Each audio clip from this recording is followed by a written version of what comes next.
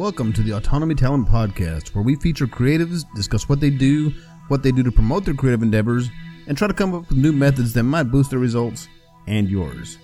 We'll also have the occasional industry expert here to talk about what's new in digital marketing. So enjoy the show and remember to always live intentionally.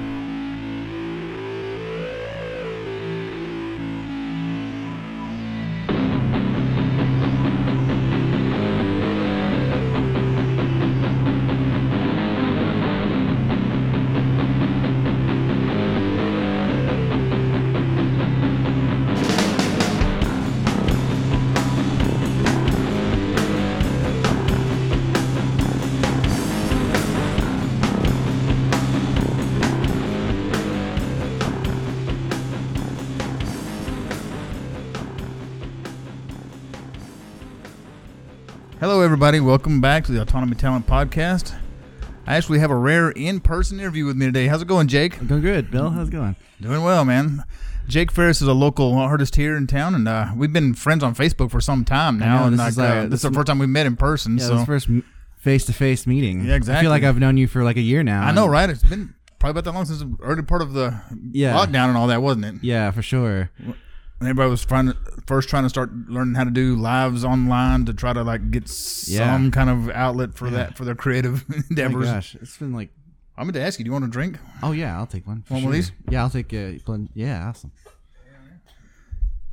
So you've been kind of busy as of late, haven't you? Yes, I have. I've been pretty busy. Yeah, I've been all over the place.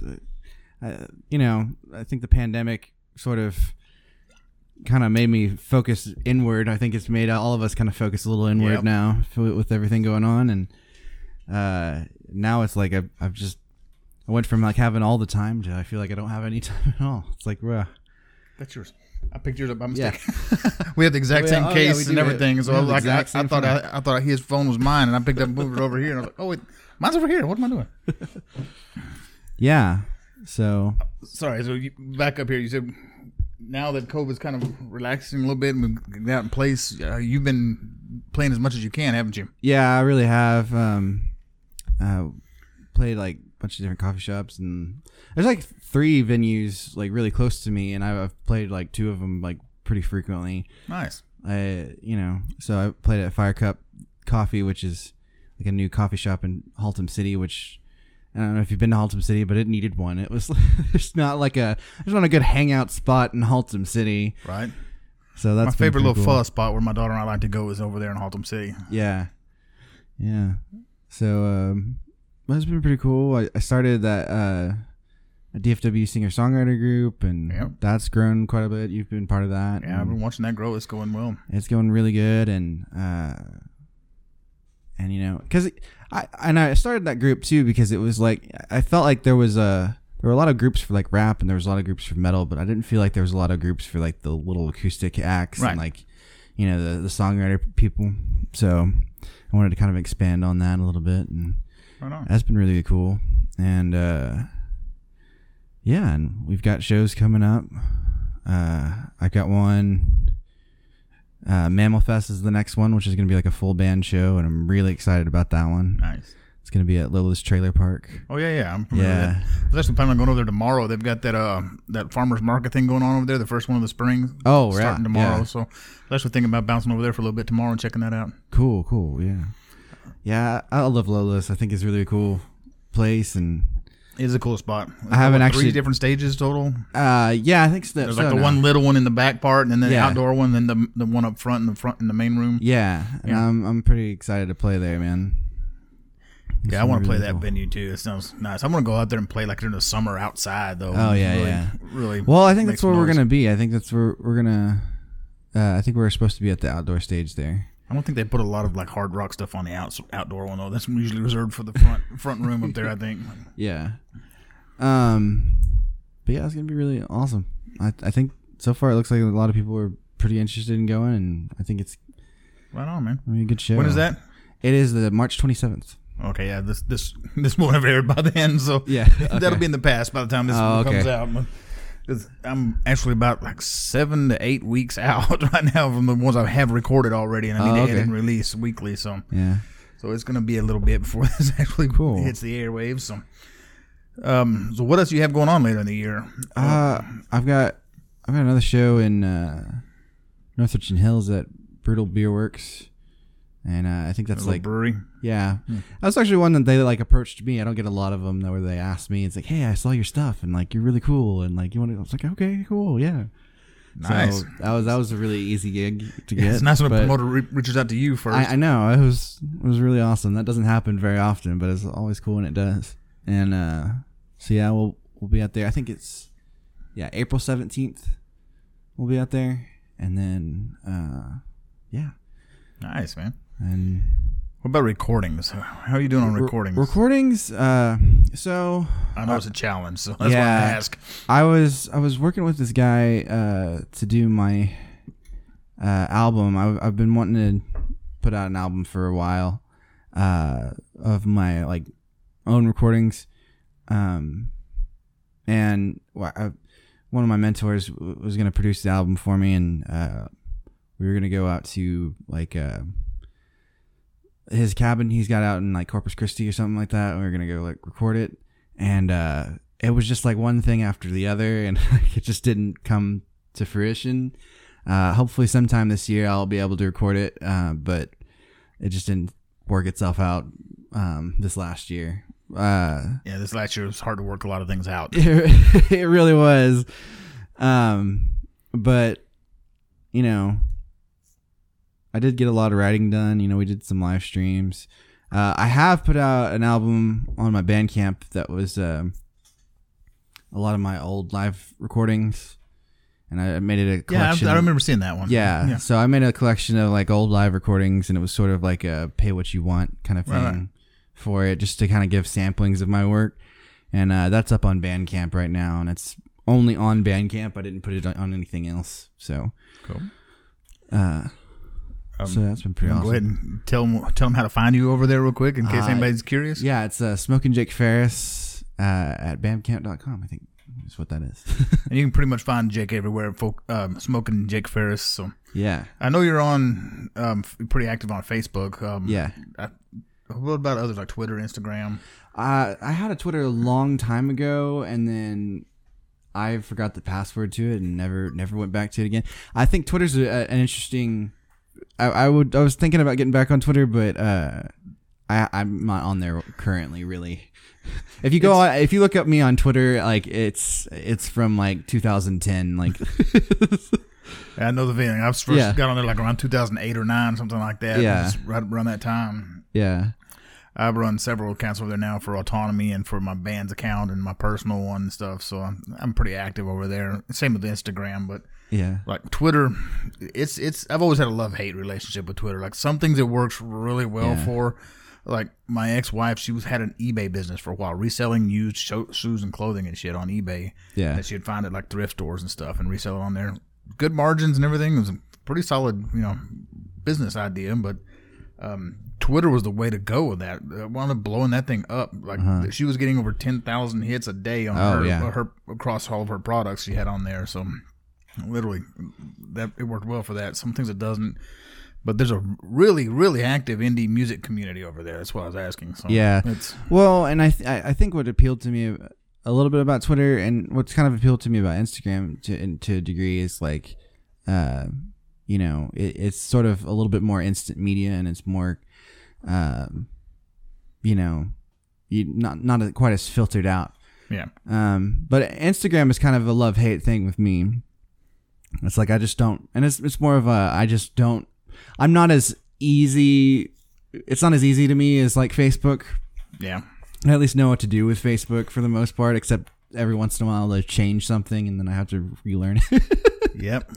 And of course they own Instagram, so they're doing the same things over there. Like, yeah, for sure. Used to you get mad, you just post a post on Instagram and it would get shown to people that you weren't even following you, and you could get viral, interaction just from a single post on your feed. Yeah, they dialed that back. They introduced stories, so they got where that was the thing. You could get some pretty good organic reach with your stories, where they dialed that one back, and then they introduced reels, and now you can get some pretty pretty good reach with it for a while, but they're going to dial that one back too, So that's their model. They did the same thing with Facebook, with groups and with pages, especially with their pages. You could, back in the early days, around like 2011, 12, you could get a Facebook page and post stuff on there, and like everybody that followed your page would see it, and tons of people that weren't following. It was just organic reach out the ass, and then for sure. like they just completely cut it all back to if like 3 or 4% of your people that like your page actually see your post, you're doing well.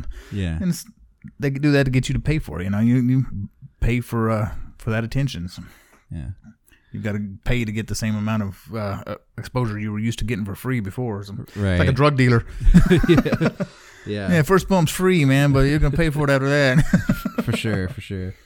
But that's the biggest drug out there today is attention. Just trying to get people's attention. I mean, I'm on it too, for sure. Of course. I'm just trying to get. You've got to be where the attention is, man. For sure. You got to try to get in front of as many people as you possibly can. I know we have the same issue. I'm trying to get our band, social built up, and it takes some time, but it's rolling along pretty well. Yeah, it's just trying to put yourself out there, man, for sure. I mean, just one day at a time. One day at a time. One gig at a time. Yep, I know we've got 2 gigs coming up this week, so it's a very rare occurrence for us as we're recording this week. That is, one of them over in Haltom City at the Haltom Theater. Okay, yeah, we're playing there. On that's the other gig that Thursday night. I haven't been there, but it's like right down the road from my house. Yeah, I haven't been there either. I mean, I keep wanting to go, and I haven't had a chance to go yet. But we're playing there on Thursday, so I was like, I'll at least get to go then. So. Yeah. And then we've got this weird one that's, I say weird, it's an unusual venue. It's an outdoor little spot out in Mineral Wells, way out west. Oh, wow. And, that's a distance. Yeah, it's about 30, 40 minutes from here. But most of my band is all on the east side. They're all on Dallas and Louisville and like Wiley area. So it's going to be a long trek for them. Yeah. But anyways, there's a graffiti wall out there. It's like where a building used to be. They've torn down. Oh, I've heard about this guy. And it's just a wall up there that people come by and put random graffiti on. He just gives you a generator and then... Yeah, he's got a generator, some lights and stuff, and a PA system he sets up out there, and you can come out and jam. And he does it like once a month now. It was like a one-time deal. Yeah. And it took off. People liked it. So he's like, okay, he started doing it like every month. I think he takes off like December and January when it's really cold. Oh, yeah. Yeah. Oh, man, I played when it's really cold outside. You don't want to do that. Yeah, no, I'm not a cold weather type person anyway. I did that once, like really, really hungover too. Just like it was awful. I was like just trying to play the strings, and like it's just like extra hard because it's like so cold. Oscar, out. Yeah, I told you he's a recurring guest on the show. He's seeing what's up. Yeah, get out. So you said you hadn't played Haltom's Theater yet? No, not yet. It's they seem to have a mixture of different types of acts that they have there. Yeah, my fear is with that one is again, and I have nothing against metal bands. I know this is gonna sound like I'm against metal bands, but it's just like there's just certain bands I don't want to mix with because I just don't think that audience is there. You know what I mean? Exactly. It doesn't make sense. I know what you mean. But yeah, I've played a couple. I don't know if you ever played like O'Reilly's Pub. No, but we were actually trying to get on there next week. Lauren, who was actually on the show. The last person I had in person here was Lauren, and he's like doing bookings for them now. So he was trying to get us on there next month, but one of our guys is out of town. I don't know how the booking is now, but it used to be like you could, as long as you messaged him, he would let you play. Like it was pretty much like, it was kind of one of those venues where he's not going to say no to an act. Oh, we can fill a bill? Great. Let's put you on there. But it was kind of one of those deals where like you would go on there and like it doesn't necessarily mean your sound is going to be the same as the other one. So there you would get a very wide variety of people. Which I mean, if that's how you're going to sell it, I think that's fine, but it's I went to this one of the really bad gigs we did was I went to I'm not gonna say who it is or anything, but we went to this place in Crum. It was this guy's garage. And wow! So it was like a bunch of metal bands and us, but then I was like, okay, but we're gonna be first, right? So we're gonna be the first ones to play, and then so we and And it was like, okay, cool. That's cool, whatever. And then the other guy, the guy who was doing it was like, hey, do you mind if like this band plays before you? It's like, so we had to be like, hey, just so you know, we don't sound anything like this other guy. And yeah, I was in his garage, and it was cool for what it was, but I wish it would have been like, I wish I didn't drive out to Crum to do it. I think what he was doing was kind of cool. Like especially if you're in that small town and like there's like some high school kids who've like not had a place to play. Right. That's kind of a cool thing. But like, I don't know, it was a bit far for me to get to go for exactly. no pay and. Yeah, and even what exposure you're going to get is probably not going to amount to much. No. Your audience is not going to be there. Not at all. Yeah. We have the same type of deal because we're kind of like a hard rock band, so we kind of get lumped in with a lot of metal acts and such, but we're really not metal, so it's a similar type of a deal. We're not nearly as heavy as a lot of the bands we're going to be on a bill with. Yeah. But when we were able to put the bill together, like with our last show we did back in December,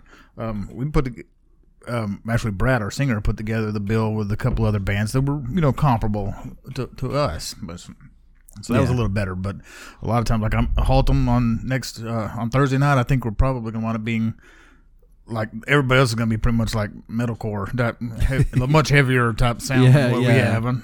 So hopefully we don't stand out like a sore thumb because we're going on second out of 4 bands. So we shall see. I don't care. I'm just glad to be on stage. Absolutely. But any chance to play, I'll take pretty much. Have you ever checked any of the little spots down here on Magnolia Avenue? A little bit, yeah. I haven't had quite as much luck, but that's where, especially in my genre, I feel like that's where a lot of the people in my genre play. Yeah, like I think Shaw's and stuff like that. The Yucatan taco stand is down there. Yeah, and there's about 3 or 4 or 5 different little venues down there that I've been to that. Like there was a big festival down there once a couple years ago now that I went to back in the spring. And was it Arts Goggle? Yeah, it was a big art walk all the way down Magnolia there. A lot of artists and stuff out there, and it was a huge deal. And a lot of bands playing, a lot of little smaller acts playing in all these little places. I haven't had a whole lot of. This is like the biggest, like closest thing to a festival I've played with this one coming up. But I haven't had like a lot of like. I played one festival one time when I was in my punk band, like way back in 2012, and it was the Berry Street Block Party, and it was like several different stages and several different venues were participating and stuff like that, and that was a really cool experience. But I haven't been able to get one like that since, and like I think this is my 5th year in a row to apply for like the Main Street Arts Festival or whatever, and the Arlington Nights has. Yeah. So hopefully, fingers crossed, I get on there this time. Maybe they'll hear this and they'll be like, "Yay, let's put you on there." But I don't know. Well, look. But yeah, I've always applied for those things because I was like, yeah, it'd be so awesome if we could just get in one of. Absolutely, man. People come find you, and I don't know about like back in the day, like 20 years ago when I was like first living in the Dallas area, you'd go to like the Dallas Arts Festival or whatnot, and there'd be little stages out there with bands playing throughout the day. Oh yeah, and you see them, it's like, oh, that's cool, and you go on, and you really didn't have any way of like looking them up afterwards or like even knowing who the hell they were unless you happen to see them again somewhere at some point in time. Yeah. But now it's like when you're at a show like that or at a venue of some event and there's bands playing, you can look them up on your phone, see if they're on Spotify or Facebook, Instagram, Twitter, everywhere. Oh, yeah. And you can find them right there. I love doing that nowadays. I'll go to like see some live bands playing locally and I'll look them up on YouTube and Instagram and everywhere just to follow them all over the place. If it's even really a great time. Decent. I like to, I like to follow them. I like to support my local artists. Yeah, it's really an amazing time in music right now because it's really like, is. And it's kind of funny too because it's like it used to be, you made an album and you gave it to somebody and they promoted a tour, and now it's like you go on tour, so maybe you can make an album. It's like, it has flipped on its head, hasn't it? Yeah, you used to go out on tour to promote the album. Now you're going. Now your music's like fueling your tour now. It's like So well, the album sales used to be where you made your money. Yeah, and that's obviously not the case anymore. No. It's It's really not. You make it on the show if you're touring like that, if you're a big national touring act, then you're going to be making some pretty good bank off that. But local shows, we all know how much that's going to make. Yeah, not much gas money here sometimes. Exactly. Especially when you're in a 5-piece like I am. Oh yeah. You're. If I saw 37 cents out of this next show, who's driving? I'll be shocked. That's who we're giving the money to. We're all driving a meeting there, so. Yeah. Oh yeah. That's how I used to do it because I didn't like to drive to Dallas. I would be like, all right, are you driving? Okay, great. Here's your gas money. Well, everybody's in Dallas. Our practice room is in Dallas, and it's pretty good ways from everybody. But it's kind of centrally located. It's there at Walnut Hill and 35 area, where our practice studio is. It's not that. It's just right off of 30. That you just hop on 30 and get to Dallas pretty quickly, though, right? Yeah. Yeah. If you go straight into Dallas, but we're up north up near 635 almost. Oh, okay. Yeah. That's a little bit further. Yeah. I used to live not too far from here, and it was just you could just hop on 30 real quick. Yeah, because if you step out here on my balcony, you can see 30 right there. Yeah.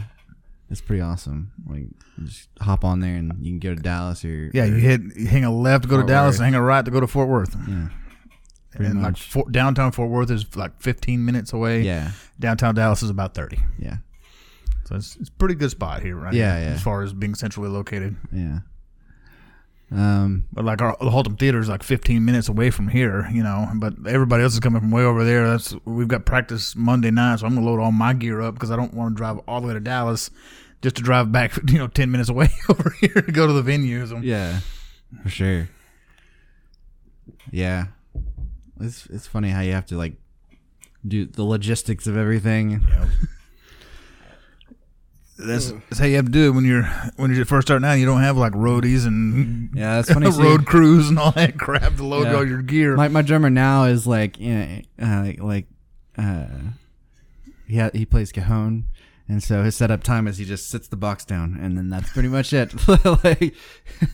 So wow. There was one time like he was running behind. I was like, yeah, but I mean he's not gonna have much setup time. We could like. He could literally come right when we're starting, and then I think it would be fine. Like, it's not the case with our drummer. No, it's not the case with your drummer. Probably not. I think Kevin has like 12, 15 cymbals. Somewhere around that neighborhood. Yeah. He's got like he's a cymbal snob. He's got just a big array of cymbals, and he uses like every one of the damn ones in almost every song. It's crazy. I mean, he loves his cymbals, and he does a lot of cymbal work with him. Got that Rush kit where it's just like you gotta like it's not quite a Neil Peart kit, but it's getting there. Slide the drums in. Or like the dude I don't remember his name from Dream Theater that had like big racks with the overhead racks with more shit hanging down from the top. It's like, oh good lord. Mike Portnoy was his name? Yeah. That's it. Yeah. Wow. Yeah, I can't even imagine. Yeah.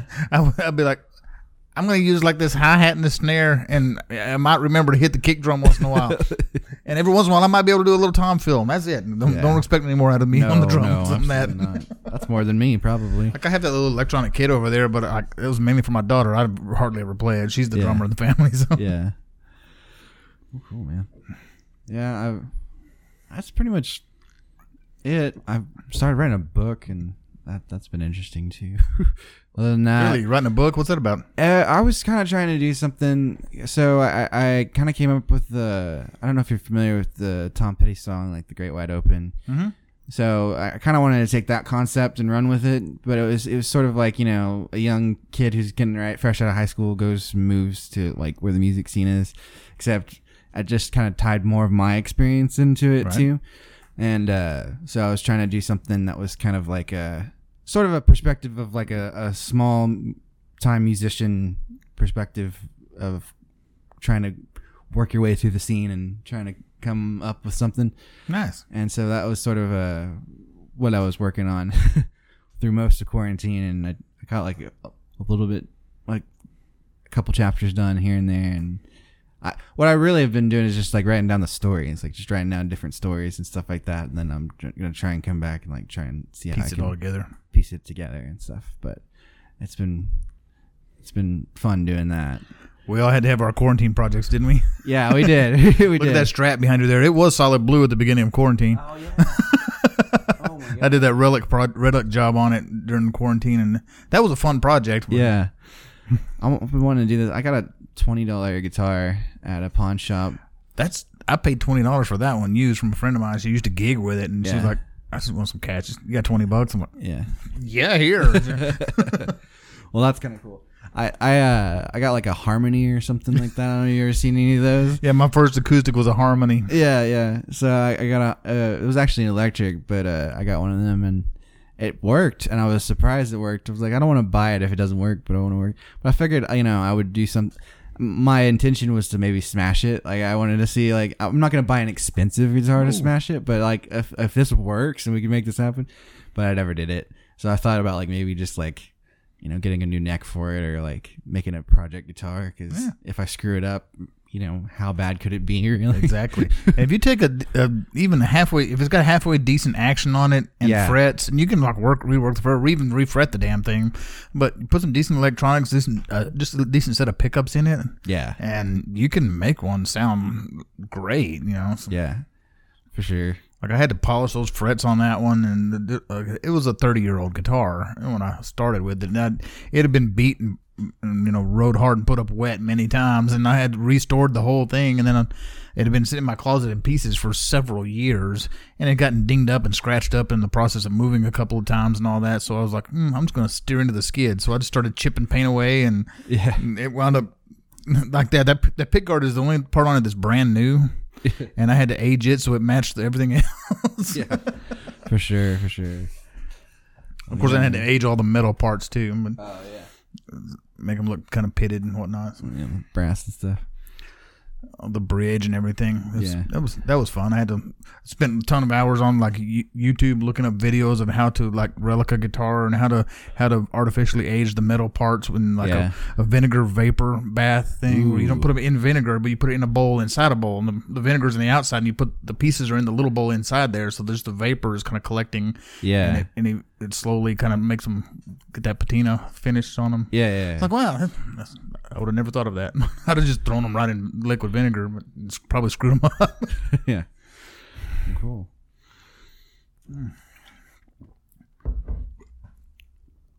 So you have any? You probably don't have any idea when you might try to publish that thing, do you? I have no. It's not even at a. It's not even a spot where I'm going to give it to an editor. It's just some notes you've collected right now. Right now, concepts and such. Right now, it's just I'm just writing the stories, and I'm trying to. It's not even. I haven't even formed like a first chapter really. It's just trying to. It's just a concept, and I'm just trying to run with it.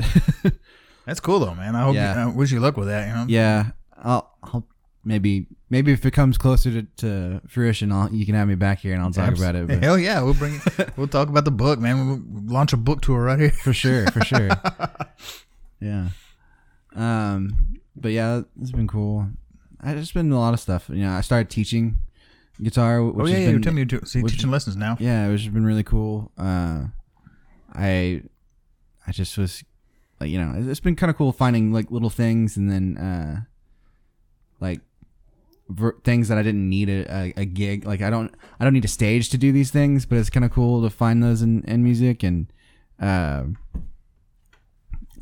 cousin is actually up in Oregon, and he's working on a game, and I started making little samples for him for a game. It's called Fate of Aether or something like that. He's on Patreon and under that name. So hopefully soon that becomes something. It's like an RPG. Yeah, and it was kind of funny too, because I was really self-conscious about it, and I made a bunch of like samples of different things on like my phone, and I was like, okay, this is really rough, but just here, let me know what you think and everything. And it was like, just be, critical or whatever. And he loved it. And then he was like, it's like, oh yeah, hey, we're gonna like send you some recording equipment so you can actually do this by yourself. Like, oh gosh, okay, that's awesome. Freaking.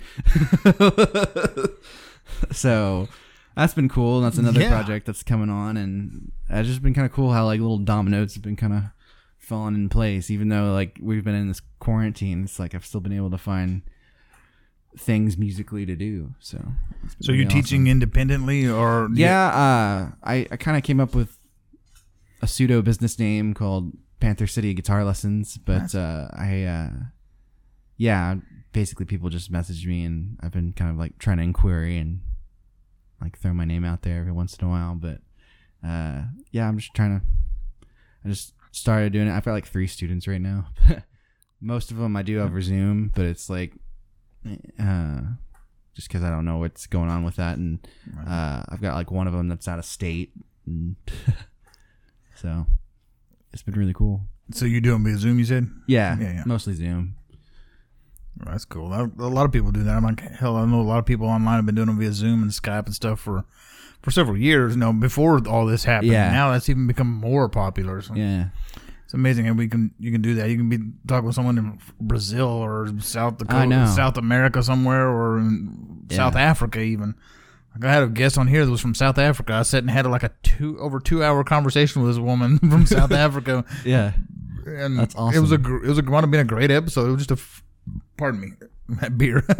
It was just a fun chat, you know, with this young woman over there, and she's like halfway around the world, man. And another guest on who was a drummer in a math rock duo from Singapore. Oh wow! And it's just crazy. It's cool. It's interesting to have someone. It's nice and change to have someone like face to face with me right here. yeah, and not be like halfway around the world from them. Like I just did a second interview with someone from the Netherlands a week or so ago. Oh yeah, okay. Been in people from the UK, from France, from Germany. That's awesome. Just all over the place. It's been really cool. Yeah, and of course all over the US too. But yeah. Well, yeah. From California to Philly to Florida. I'm just about 15 minutes down there. I know, right? Man. Yeah. So, it's a trip. That is a trip, man. What's your Facebook page? Yeah, so it's just Smokin' Jake Ferris. That's what I figured. Yeah. And you said you're not on Instagram? You kind of like I am on Smokin'. I am on Instagram, so it's my wife posts more of me than I do. She's a photographer, but oh, that's handy. Yeah, it's just really great actually. But yeah, I think my tag is like Smokin_Jake, and that's my little Instagram thing. Cool, because I'm gonna need to tag you whenever I release stuff about this episode when it comes out. Yeah, I'll definitely tag me there. I'm on TikTok and that kind of thing. TikTok's a new thing that's like I'm just trying to figure it out too. It's like well, yeah, same. I don't really. I mean, I put some stuff on there, my personal stuff, just funny, stupid shit. But like I haven't really used it for any kind of business purpose yet. But it's such a time suck, man. It really is. It really is. My daughter will send me a little clip, a video that she's found on TikTok, and she's like, she'll text it to me, and I'll look at it, and the next thing I know, 15 minutes has gone by, and I've been just scrolling TikTok that whole time. My wife will send me like 20, 25 TikToks a day, and then she's like, "Did you see all the things I sent you?" I'm like, "There's no way I saw all the things you sent me. There's no way. I saw like maybe a few." Yeah, that's my daughter, and I inevitably every time she sends me one, I'll find something. I'm like, "Oh, okay," and I want him to send that one back to her. So. Yeah, we're constantly trading back and forth. Oh yeah. Yeah, that's the new thing. Vine was the thing before that, but we loved Vines and we quoted Vines for a while, and now it's like TikTok's the next thing. But Vines is still a thing. They still call them Vines. You can go on YouTube right now and look up compilation videos of Vine compilations. Yeah, it's kind of funny. It's just they destroyed. I don't know what the deal was with why they stopped, because it's just basic. TikTok's not that different. I mean, it's a little different, and I think the time.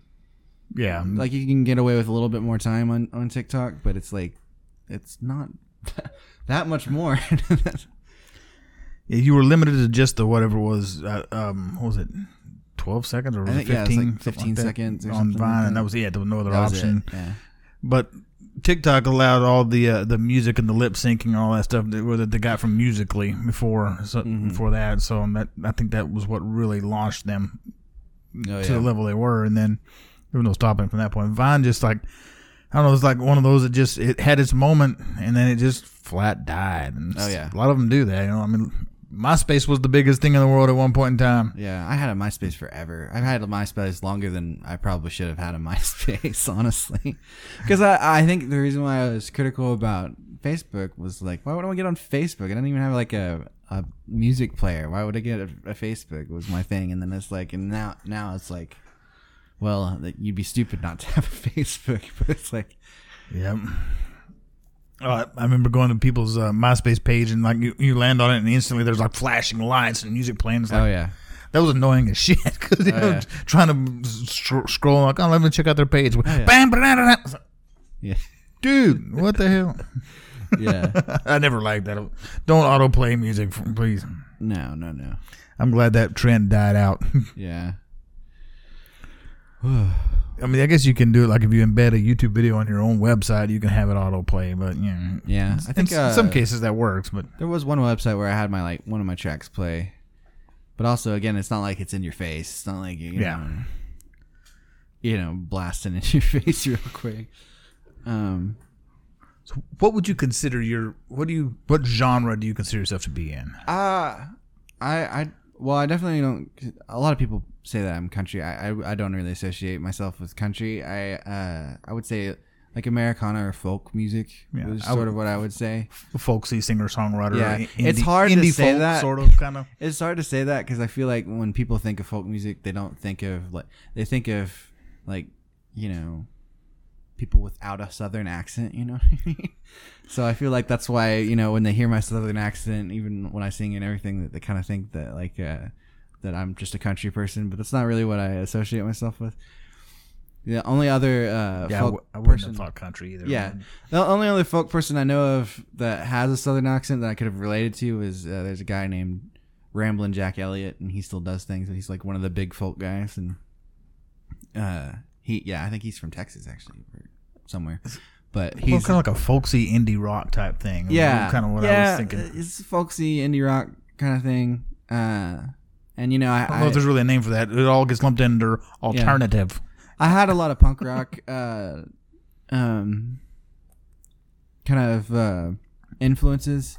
And so like when I first started my punk band and even kind of into my like solo project, I was sort of thinking of like something like Cage the Elephant or something where it's got like it's got a definite like, okay, there's definitely some punk here, but it's like sort of more of an acoustic punk or like a folk punk kind of thing going on. And so that was sort of where I was kind of trying to start getting my sound from, but it's just kind of is what it is now. That's cool, man. It's like just develop your own style basically out of all your influences, and it just becomes your unique thing. So. Yeah. And it's kind of like funny, one of my idols of course is Bob Dylan, and I got to see him at what was it, Music Factory, Toyota Music Factory. Oh, yeah. And he just, if you would have seen him and you were listening to the popular songs, like he played it completely different. Like he just played it the way he decided he wanted to play it. And that's sort of how I've taken the approach to it. It's like, you heard this in the recording. This is how I'm playing it this time. Like, it's like, he just he's does been playing what those for 40 some odd years, a lot of them, care, and so like he's gonna, or maybe, some of them 50 years now. He's been playing those. Wow, I didn't think about that, but and people have talked to me about before. It's like, man, you should say some more things on stage. You should talk more about your songs on stage, whatever. He didn't say a word other than just what he was singing. Oh wow, he didn't say a single word. He came up there, he started playing, and then but he's just Bob left. fucking Dylan. I mean, come on. Yeah, but he's Bob Dylan. He can do whatever he wants. He doesn't need to please you now. Exactly. Like, we're way past all that bullshit. Yeah. It's like Hendrix. He almost never played anything the same twice. Oh no! Like nothing. It was not going to sound like the recording. When you go and saw him live, you were getting Hendrix live. And depending on how much he was feeling the groove or how much he'd been smoking backstage or whatever, well, you were going to get a different show. Like sometimes he was really feeling the groove. He would ad-lib all kinds of crazy shit in there. Oh yeah! And his band would be just kind of like, okay, just kind of watching him for when do we make the change? All right, cool. It was really wild. But even stuff like you were talking about Dylan, whenever Hendrix covered All Along the Watchtower, just like a year after Dylan had released it. Yeah. Well, Bob changed his way he plays it in his live shows now, so he plays it more like the Hendrix version almost. So it's it's just really cool. I just all that shit. I could sit and geek out on all that mess for hours, man. Oh man, my favorite story about Hendrix. Musicality. My favorite story about Hendrix was he had played. There was somewhere he played in England, and it was the day after Sgt. Pepper's had come out. Oh wow! And he played Sgt. Pepper's, and I think Paul McCartney was like in the stage or something like that, and like came back after stage. I was like, dude, that's freaking awesome! Like, so it hadn't been out for more than 24 hours and he had gotten it down. Wow. So I thought that was pretty awesome. Jimmy was a phenomenal talent, just a naturally gifted individual.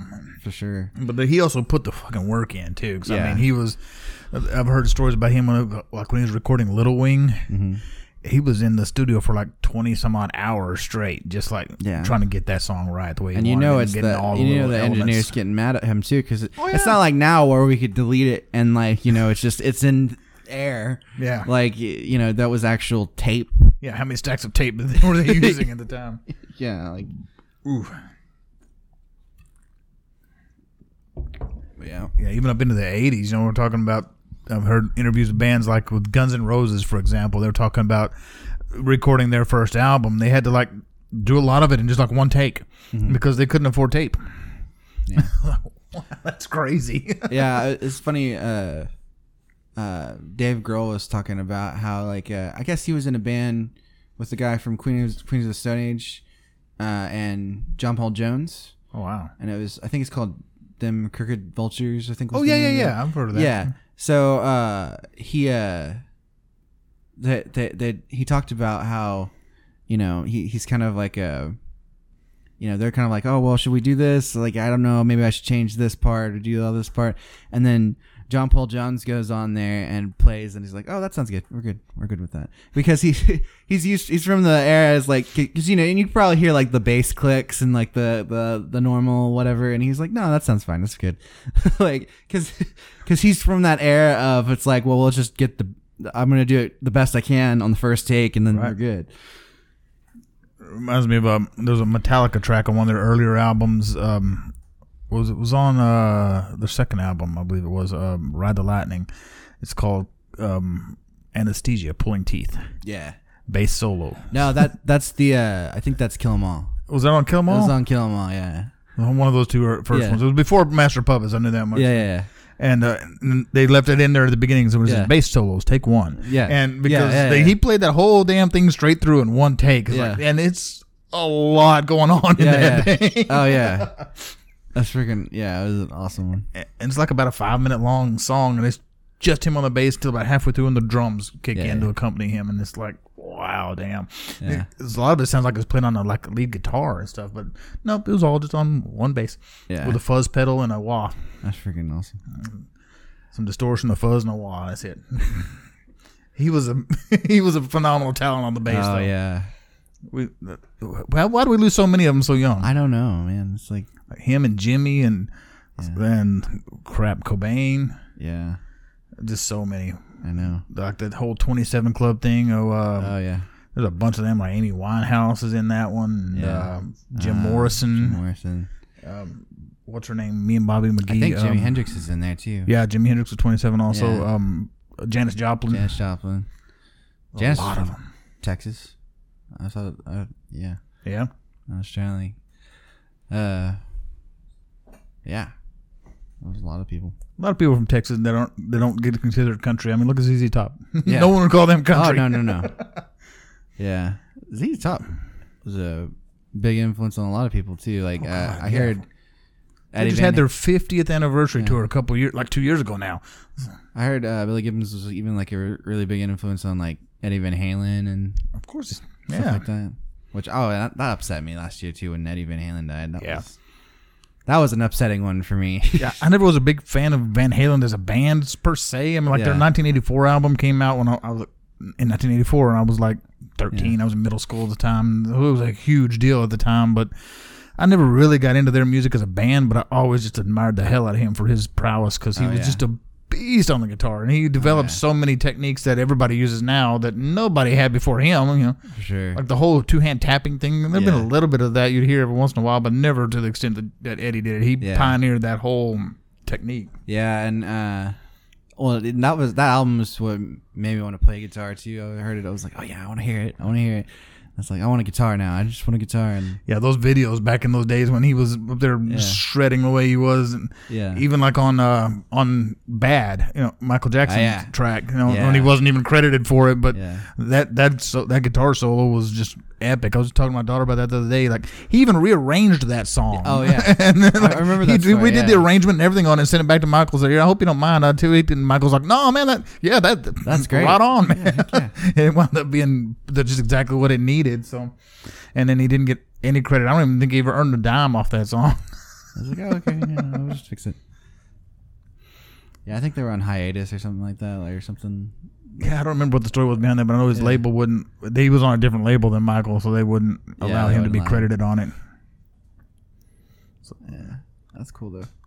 Same thing with in Back to the Future, the first one where Marty puts the cassette tape in and has the headphones on his dad's ears, in that one scene in his bedroom, and it says Edward Van Halen on the cassette.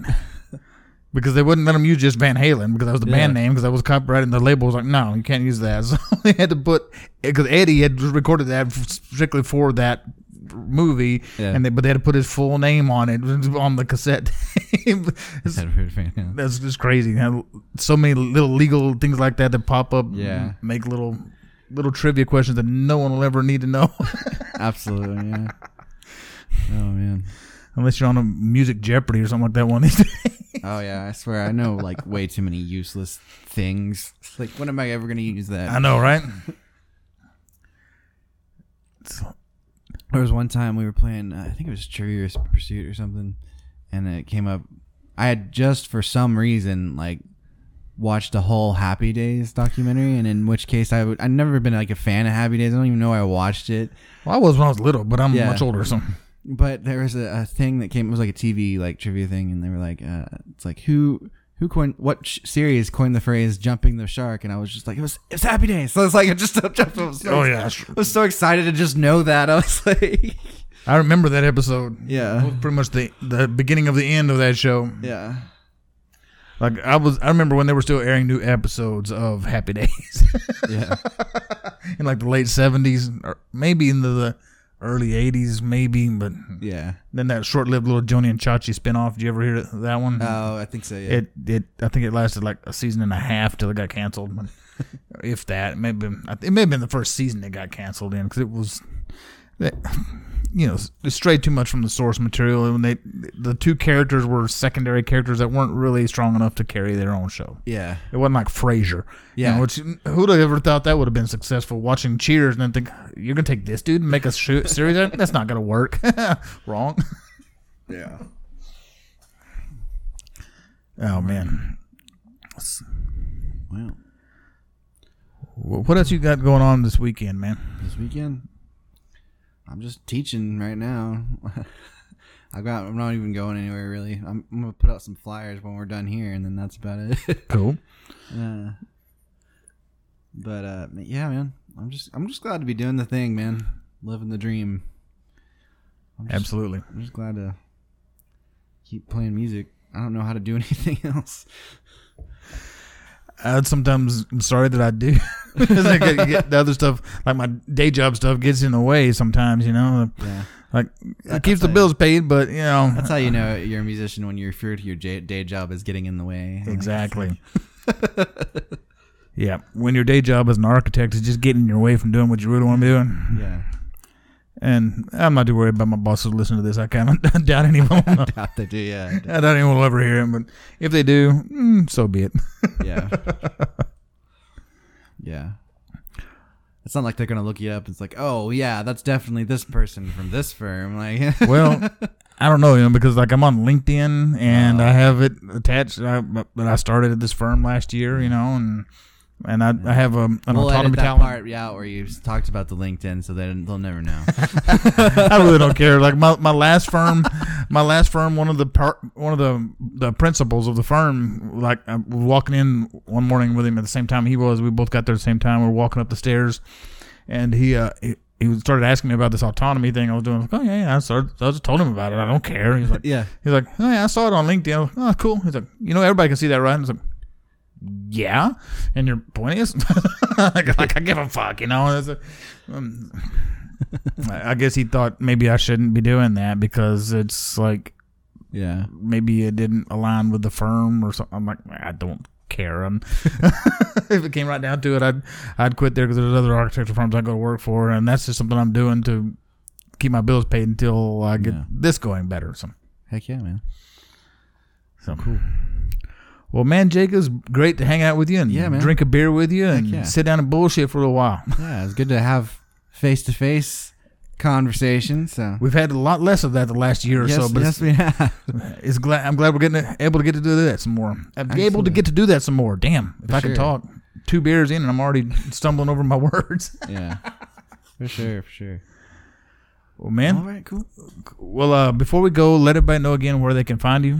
Facebook, Smokin Jake Ferris, and then I think my Instagram's like Smokin_Ferris. My YouTube's like Mr. Jake Ferris for some reason. I don't know why I had it that way, but I've never changed it. Whatever works, man. Mr. Jake Ferris, and then I don't know if you even can change that YouTube channel name or not. No, I don't think you can. If you do, I don't know how to do it, but yeah, that's main places where you can find me. If you're a singer-songwriter, go and be a part of the DFW singer-songwriter community. Absolutely. And I will link all that stuff up in the show notes and all that stuff too. I want to do that. So. For sure. Cool, man. Well, it's been a pleasure, dude. We'll catch up with you soon. Absolutely. I'm looking forward to coming and seeing you play too soon. Yeah. All right. Cool, man. Cool. Thank you for listening to another episode of the Autonomy Talent Podcast. Whether you're listening as you're commuting to work or as you're washing the dishes or mowing the yard, we greatly appreciate you listening and helping us to support indie artists everywhere.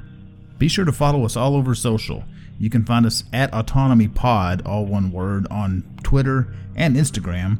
And we're also at Autonomy Talent on Instagram, Twitter, Facebook, LinkedIn, YouTube, you name it. Or you simply just go to autonomytalent.com/links. From there, we have links to where you can listen to this podcast on your favorite podcast player, be it the Apple Podcasts or Spotify, Google Play Music, or even Stitcher. And also, there's the Podbean app. They are our hosting service, and they do have their own app. So if you grab the Podbean app, you can actually catch our show as well as many other podcasts. And lastly, if you go to that links page and you still don't see your favorite podcasting app, the one that you like to use, just drop me a note and I'll be sure it gets added to whatever player you like to use.